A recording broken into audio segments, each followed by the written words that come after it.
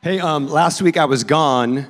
I was up speaking at a camp full of high school students, and James Cavalier absolutely slayed it. Such a good message, so encouraging. And so if you weren't here, I encourage you to go to our YouTube page, or you can go to our website and find it that way too, and just give it a listen. It will definitely bless you. Hey, turn with me, please, in your Bibles to the book of Genesis. Genesis chapter. We're going to start in chapter 1. We're going to read verses 26 through 31. Then we're going to jump into chapter 2 and read verses 8 through 9, and then 15 through 20. Genesis is at the very beginning of your Bible, very, very front of your Bible, so it's super easy to find. Just open your Bible. There you go. That's the easiest way to do it. Just open up that Bible. And if you guys ever need a Bible, like if you're here and you're like, man, I need a Bible, I want a Bible, let us know. We've got some Bibles we can give away to you. And just go to the rhythm tent outside and say, hey, I want a Bible. And then we'll give it to you. That's easy. Okay. We're starting our collection of talks on relationships, and man, I was talking with my wife last night, because that's who I'm in a relationship with, and I was just like, man, I feel just a ton of pressure, right? Because there's so much to say on this topic, and we've got maybe 5, maybe we'll extend it to 6 weeks, and there's just that thing of like, I just want to say it all at once, and then that we would be here for 5 or 6 hours, and you'd probably get tired of listening to my voice by that time. I wouldn't, because I love to listen to myself talk. But I'm just kidding. I hate to listen to myself talk. But so we want to. So with that, just know that each week we're going to kind of build on itself. And this isn't just for married couples. This is if you're single. I mean, because ultimately we're all in some sort of relationship, right? Whether it's a romantic relationship or it's platonic or it's just familial, family. If you're in a family, if you work with somebody else, if you walk on the streets and you bump into people at the store, you're in relationships. And so this really is applicable to everybody, even if we do tend to focus sometimes just on the marriage aspect. The principles that we teach are all biblical and can relate to any and every relationship in your life. Hey, so if you're in Genesis chapter 1, would you say amen? Amen. If not, wow. Okay. It's just right there. Here we go. So Genesis chapter 1 is all about the creation, right? So it starts with God, saying, "Let there be light," and there's light. And at the end of every day, He creates something, right? Whether it's the birds or the creatures that crawl on the ground, all these different. At the very end of every day, He says, "And God saw that it was good." And then it goes, and then the next day. And then God saw that it was good, and then the next day. And so this is on the 6th day. It says, "Then God said, let us make mankind in our image, in our likeness." Now, I got to stop right there real quickly, because this is actually kind of the first mentioning that God is more than just one.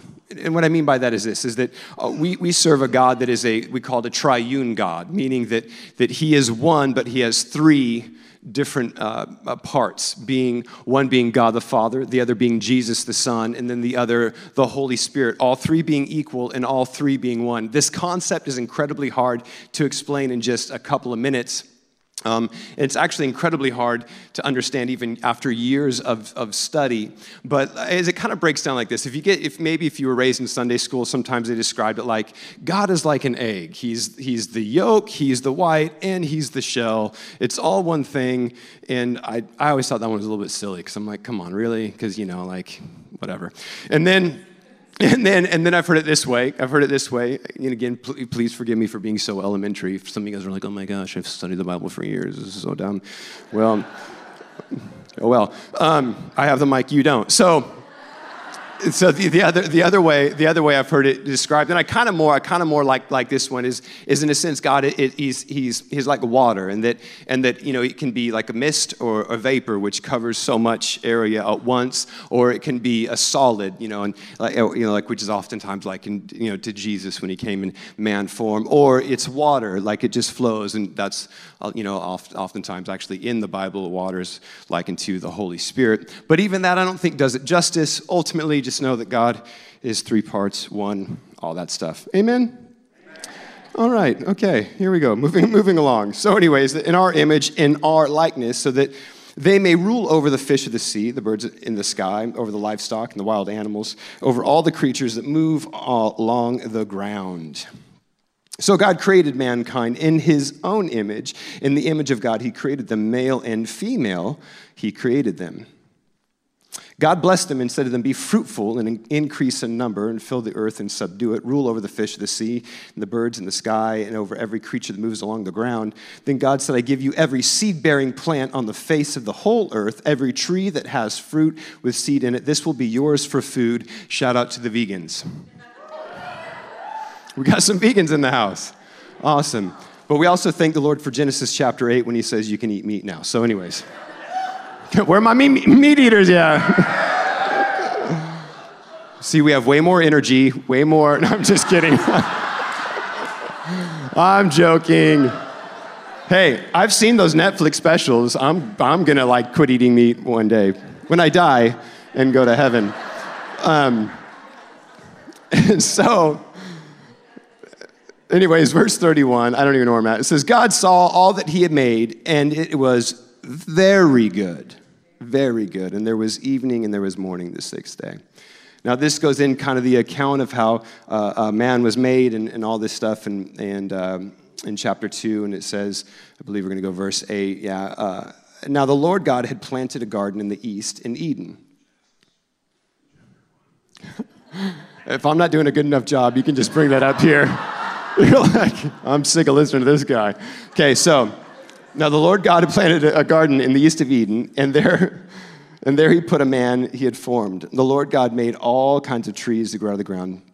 Trees were pleasing to the eye, good for food. In the middle of the garden were the tree of life and the tree of knowledge of good and evil. Skipping down to verse 15. Then the Lord God took the man and put him in the garden of Eden to work it and to take care of it. And the Lord God commanded the man, you are free to eat of any tree in the garden, but you must not eat from the tree of knowledge of good and evil, for when you do, you will certainly die. Then the Lord God said, it is not good for man to be alone. I will make him a helper suitable for him. Now the Lord God had formed out of the ground all the wild animals, all the birds in the sky. Then he brought them to the man to see what he would name them. And whatever the man called each living creature, that was its name. So the man gave names to all the livestock, the birds in the sky, and the wild animals. But for Adam, no suitable helper was found. This morning, I just want to speak briefly on this idea of created for community.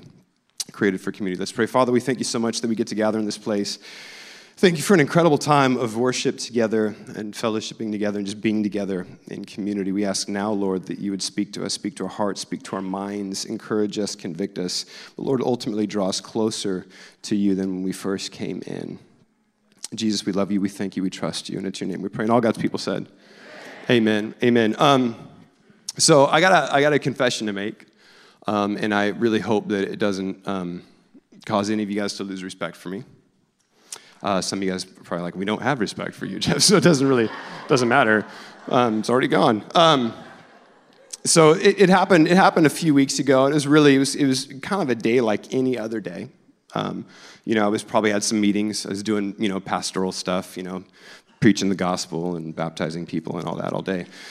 And then, it's no big deal. It's what I do. It's pastor life. I'm just kidding. I was probably drinking coffee somewhere trying to figure out what to do with my life. So, but ultimately, I'm doing this, and I come home from my day of work and study and meetings and whatnot, and I come into my living room, and we've got one couch and then like a little love seat, and my daughter's on there, and she's watching this show on TV, and I sit down, because I want to have, I want to connect with my daughter, right? She's my daughter, I love her and stuff, and so I walk in, I sit down, and in my head I'm thinking like, oh gosh, what is she watching? This is just trash, right? Just what is going on? I'm gonna have to rebuke her after this. This is just terrible. But then I found myself a little enamored, and a little bit kind of leaning in a little bit to the show, and pretty soon I find myself talking to the TV and talking to the characters on the TV, and I'm like, Peter, don't choose her. what are you doing? Like, what? She's crazy, bro. Like, what's wrong with you? And I'm just getting so frustrated. So for those of you guys who are confused, it's a show called The Bachelor. It's complete trash. I don't recommend it. I'm like, because then there's also too, I'm like, what am I doing? I'm a 41-year-old grown man, and I'm watching this show. So I'm like, I got to get another grown man. So I called my buddy Mike and said, dude, you got to come over and watch this show with me. And he did. And so he texted me, hey, is it on tonight? And so anyway, there's a lot of these shows out right now that are dealing with like relationships and marriages and trying to get people like, there's another show on Netflix, which Love is Blind. Love is Blind. Yeah. Oh God, Lord help us. We're just gonna turn this into a repentance. Like, we're all gonna flood the altars and cry out for forgiveness. So, and because people are wondering, they're desiring relationships and they're seeking it out, and because ultimately we're living in a very lonely generation, and we're almost trying to live vicariously through these different like shows and stuff of like, oh, will they get married? Will they find love? Will this ultimately happen? And so within that, I thought, man, it's so important then that we figure out what God says about relationships. And we titled this The Garden because we figured we might as well go back to the original relationships, what God's original intent for relationships were, and that it was to be relating with Him, first relating with Him and then relating with each other. And then secondly too, because relationships are like a garden in a lot of ways. I mean, we saw that God created the garden, but He put the man in there to work the garden, to take care of the garden. Because if you don't take care of a garden, it will die. It will die. As a matter of fact, I never do this. I'm not a prop communicator, but I brought props today for you guys. Okay, so bear with me. I'm not good at this stuff. Okay, so you have a couple of different relationships, right? You have like the ones that are healthy and they're growing, like in a garden, right? Like, look at. I just bought this yesterday because I didn't want to kill it. Right. So in order to have health, right? In order to have health in a relationship, again, like a garden, you have to take care of it. You have to water it, right? You've got to put the proper nutrients and ingredients into the soil. You got to make sure that it's rooted well within its soil. You have to expose it to the light. Ooh, come on, somebody, the light. So it has to be exposed to the light, and it becomes healthy. And then anytime you start to see it's not healthy, you prune it. You take off the things that are sucking the nutrients that the other parts need. You get rid of those things, right? And get rid of this. So you have a healthy relationship there, and then you have those that are dying relationships. This one I did take from my house. This one was in our. We're not gardeners in our place. Like some of it looks healthy, but then there's also tons of parts that they're dying. And the reason why this thing is dying is because it's not exposed to enough light. It's dying because we didn't. I don't know if we water it. I didn't even know we had this in our house until my wife. I was like, I need a dead plant. She's like, we got one in the kitchen. So it's not watered. It's not taken care of, right? But ultimately, you can bring this back to life. It's not dead. It's not done. Right? It just needs some love and some care, and again, some right things put into the soil. It needs its roots to be strengthened a little bit. It needs some more time exposed in the light. There's things that you can do to bring these plants back to life. You can do it, right? You can do it. And then there's another kind of relationship today. There's a relationship that looks good. Oh, it looks healthy, doesn't it? I mean, it looks like, wow, this is so, look at those purple blooms on there, whatever kind of plant this might be. But ultimately, it's fake. It's fake. It looks good. Heck, it photographs well. It gets lots of likes on Instagram. Come on, somebody. But there's no life in it. There's no life in it. It's ultimately dead. there's just no life. There's no life there. And a lot of us, unfortunately, settle for relationships like this because we just want to look good to everybody else. We want to post that pic and write a big, long thing about, he's the best guy I've ever had in my entire life. Hashtag man of my dreams. Hashtag, all this stuff. But behind, there's nothing there. And then again, a lot of us are dealing with stuff like this where our relationships, they're suffering, they're dying. And it's easier just to let this thing die. It is. It's easier just to let it wilt and then maybe try to hop into a different plant or a different pot and try to make that work. Right? And then there's the ones that are healthy. But again, it takes work to keep these things healthy. They don't just keep looking like this. This one, I guarantee you, will not keep looking like this. We'll plant it out here somewhere, and our gardeners will take care of it. Here, babe. Thank you. My lovely assistant, Erin Morris, thank you. No, not assistant. Sorry. My queen, my rib, my boo, my bae, my one and only.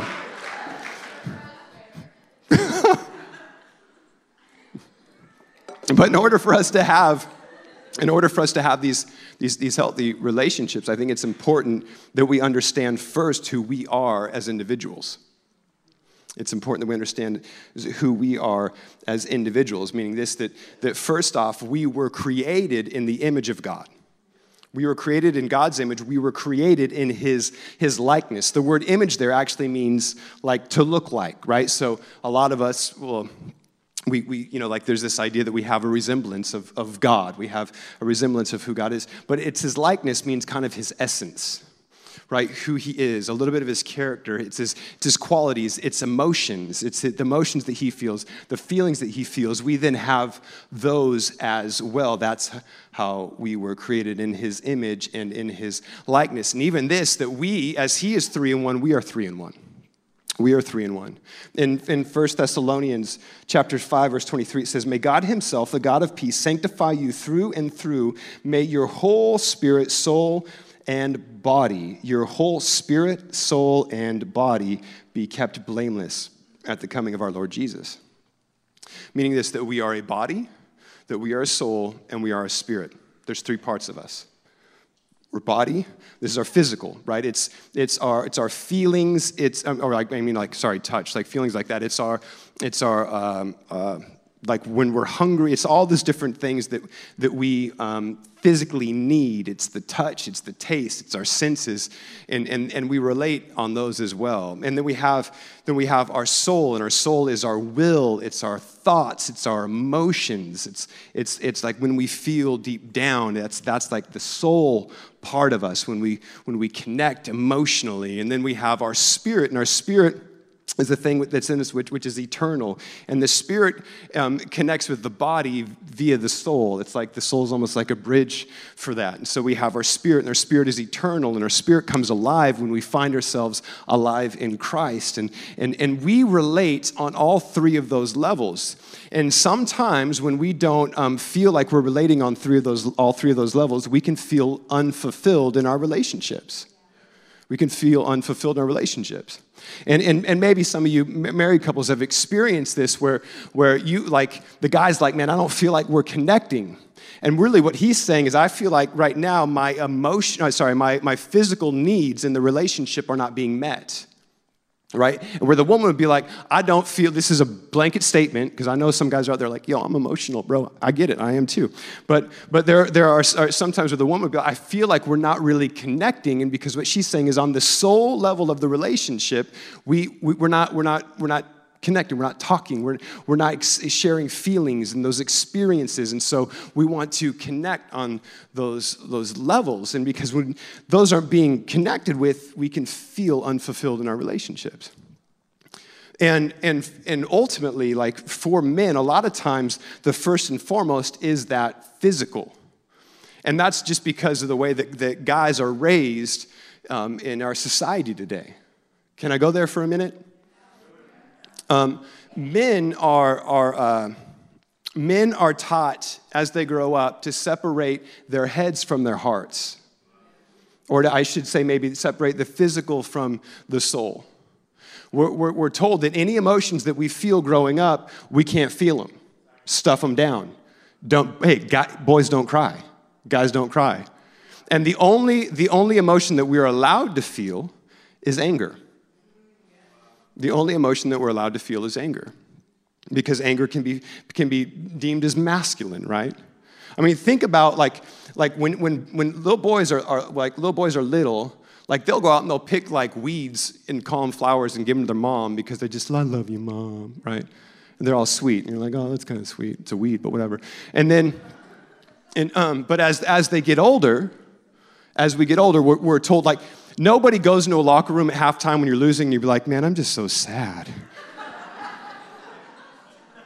That other team is being really mean right now. Saying stuff about my performance out there that's just not true, right? We don't do that. No, if you go in and you're losing at halftime and you punch a locker, like you're like, yeah, right? So there's this thing that takes place in men, and so oftentimes men will just relate more on that physical thing, and then that leaves a lot of the women who are taught that it's okay to be in tune with your soul, with your emotions, with your wills, your wants, and your desires. That sometimes they just don't. They don't meet up.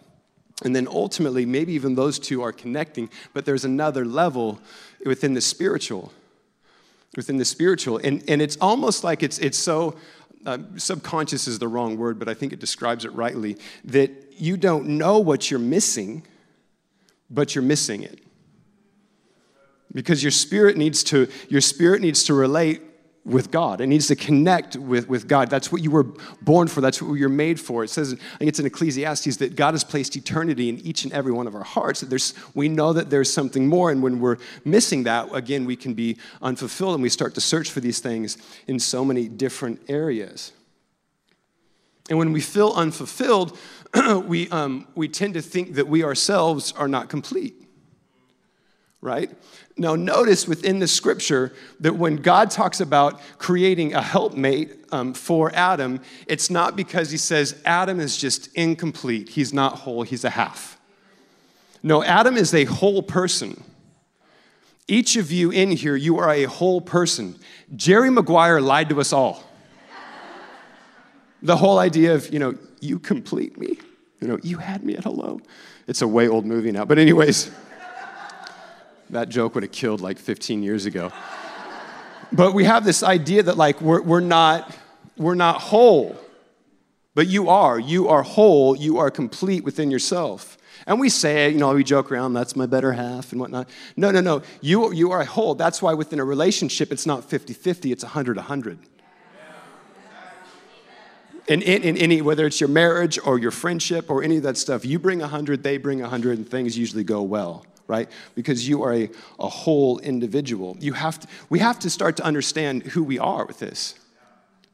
And there's a level of self-awareness that comes with this. There's a level, like right now, self-awareness is like a major topic, right? Everyone's talking about like, your EQ and your social ability and all this stuff and how socially aware of who you are. But there has to be a self-awareness, so that you know what it is that you need. We're going to talk about this in future weeks, but you have to know what it is you need so you can be able to communicate that to others. You have to know whether you are an introvert or an extrovert, whether you get fired up being around a lot of people or just a few people, whether you can have a ton of deep relationships or maybe just a couple of deep relationships. Like, you have to know this about yourself, because then again, otherwise you're going to put false expectations on you. You're going to look at somebody else who's like this extrovert that can go deep on so many levels with so many people, and you're like, oh my gosh, I should be like them. But anytime I'm around more than 12 or 15 people, I just want to, curl up in a corner and hide in a ball and wait for everyone to go. Where are my introverts at? Wow. Where are my extroverts at? Again, the difference, right? It's just the difference. The extroverts were scared to death to raise their hand right there. They were like, the introverts were scared to death to raise their hand right now. Really? You just called me out? Dude, I hate you. I'm never coming back to this church. I'm never raising my hand here. Not coming back. I'm going to leave right now. Hate you, right? Extroverts were like, can I just stand up and say something about my life right now? Can I just let everybody know how I feel? Can it please? I'm just so glad to be here. But knowing, having that self-awareness is going to help you to be known by others. Because that's how we were created. We were created to be known by others. When God, see, the interesting thing is that God didn't need to make us, right? But he did. He created us with the key purpose of relationship. He had angels. Angels are just servants and messengers. He wanted objects of affection. He wanted objects to love. He wanted to know us and to be known by us. That's what God created us for, was first off that relationship. But with this, and this is the interesting thing, you have Adam, and you have, in the beginning, you have Adam and you have God. And they're like hanging out. And they're together. But God sees that that's not enough. Now, if that doesn't mess with you, I don't know what will. Because, like, for me, there's this idea of like, well, you know, like, hey, man, all I need is Jesus. All I need is Jesus. All I need is you, Lord, is you, Lord. All I need is you. You can tell that's why other people are up here. But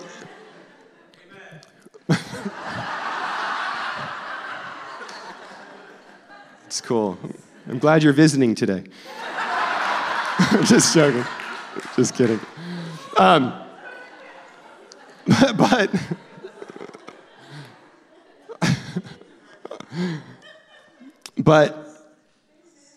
But he sees that we there's something else.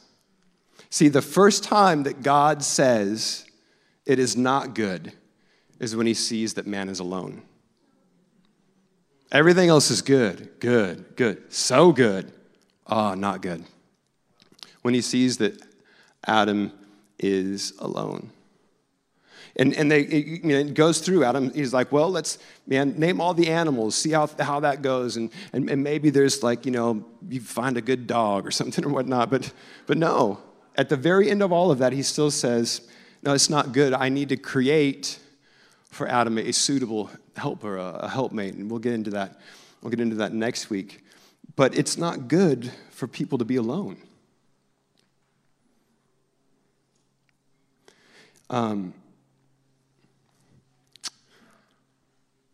But today, we struggle with more loneliness than ever before in recorded history. Isn't that interesting? That we have more ways to connect. We have more ways, like, websites and social media platforms and all this different stuff. We have more ways to connect, but ultimately, we feel more alone than ever before. We are the most lonely generations at the moment. There's some studies done recently. If you want to throw those up there. There we go. Behind me. 27% people feel like they belong to a friend group. So math would tell us 73% feel like they don't. Thanks, baby. My math whiz in the front. 27% rarely feel like they are understood by others. 66% find it hard to find companionship when they want it. When you want companionship, 66% of the people, 6.6 out of 10 people, feel like they can't find companionship when they need it. 1 in 5 rarely, if ever, feels close to others. That's 20% of the people. 47% do not have meaningful in-person social interactions with others on a daily basis. Half of the people don't have meaningful interactions with people. And some of you people right now are sitting in here going, no way, that can't be. And other people are like, yep, that's me. I get it. I totally get it. And then if you start to break up the age groups, Gen Z, ages right now, roughly ages 18 to 22, because they wouldn't pull anyone younger, they scored a loneliness rate of 48.3 out of 80. well over half of the Generation Z, which is the youngest generation right now, feel alone. Millennials, ages 23 through 37, come in second with 45.3 out of 80 feel alone. Generation X, apparently they don't care about anymore, so they didn't do it, they didn't pull us. We're lonely too, okay? We're lonely too. But they did find, though, but the interesting thing is they did find, though, the older they got, the less lonely they felt. So after the baby boomers, and the next one, they call it the builders, the greatest generation, whatever, it's like only 13% or something like them feel alone.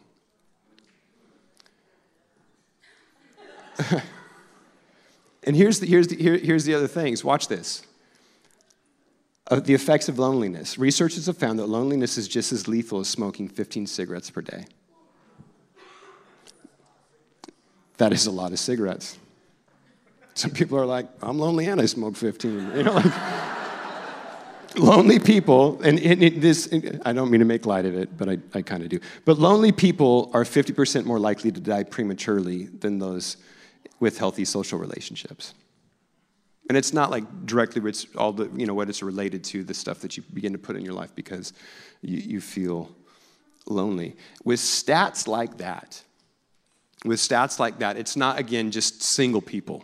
It's not just like, if you're sitting in here and you're in a healthy marriage and you're happy, you're like, oh, these poor single people. No. With stats like that means that it's married people that feel alone. It means that it's people that are in families, in big families, that they feel alone, that come home to a house full of people and they feel alone. They can sit in a building like this, surrounded by people, and they can feel alone. Like, loneliness is a very real deal. And they're contributing it a lot to now that, like, a lot of our interactions, our social interactions, aren't face-to-face anymore. They're screen to screen.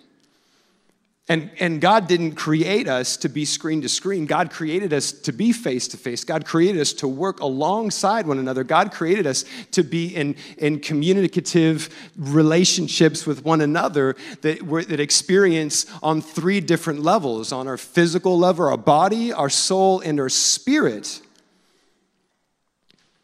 Like, that's what God designed us for.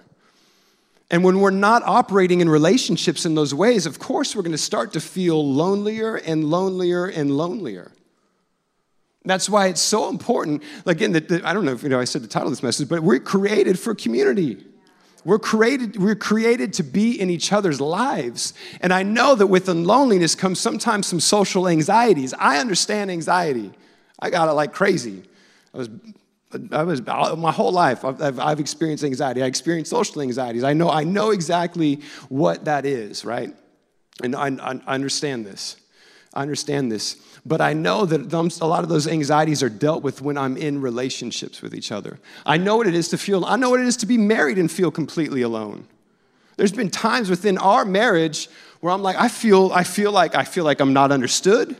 I feel like you don't get me. I feel like I'm alone in this whole thing. I feel like I'm doing this by myself. It is. She's never felt that, though, because I'm good at being a husband. I'm kidding. She can testify to the same thing. We've had those discussions where we've sat on the couch and just like back and forth, like, well, this is what I feel like, and this is what I feel like, and like there's tears, and like, well, how are we gonna fix it? I don't know. Counseling, it helps. To have somebody else go, oh, let me help you communicate to the other person what it is you're feeling on deeper levels than maybe you can communicate yourself, because maybe you're afraid to say it because you've said that stuff before and it's been met with, There is no shame. There's no shame in therapy, counseling, any of that stuff at all. Do it. Be healthy. Get it. But then on top of that, you have to be in community. Now, what I'm going to say next is going to sound really self-serving. You like that? And ultimately, because it can be. But Tyler Vanderweel, he's a Harvard professor, way smarter than I am. He wrote an article for, I believe it was either USA Today or the New York Times, and it says, religion may be a miracle drug. Religion may be a miracle drug. And he says this is pretty crazy. I don't know if we have this. I think we have a slide for this one. It says that regular church attendance reduces mortality rate by 20 to 30% over a 15-year period. It significantly lowers rates of depression and suicide, and people feel like they have greater purpose in their life. Isn't that awesome? People that attend church once a week reduce the risk of divorce by 47%. 47%. And people that attend church once a week, it increases your life expectancy by 7 years. You're welcome. Amen. Thanks, everybody. No, I'm not saying this to come to Rhythm Church. But what it does is this, though. It's so important to be a part of a community of faith. It is so a part of being a community of faith that is alive, because within this atmosphere, and within the right atmosphere, you can begin to talk about what's going on in your marriages. You can talk about relationships. You can go to somebody and say, I feel alone. We can pray about this. We can, but also too, it hits our relational needs on 3 levels. Physically, emotionally, the soul, but then spiritually, because we get to come into God's presence collectively. And your spirit jumps, not only when you get to connect this way, but this way with people.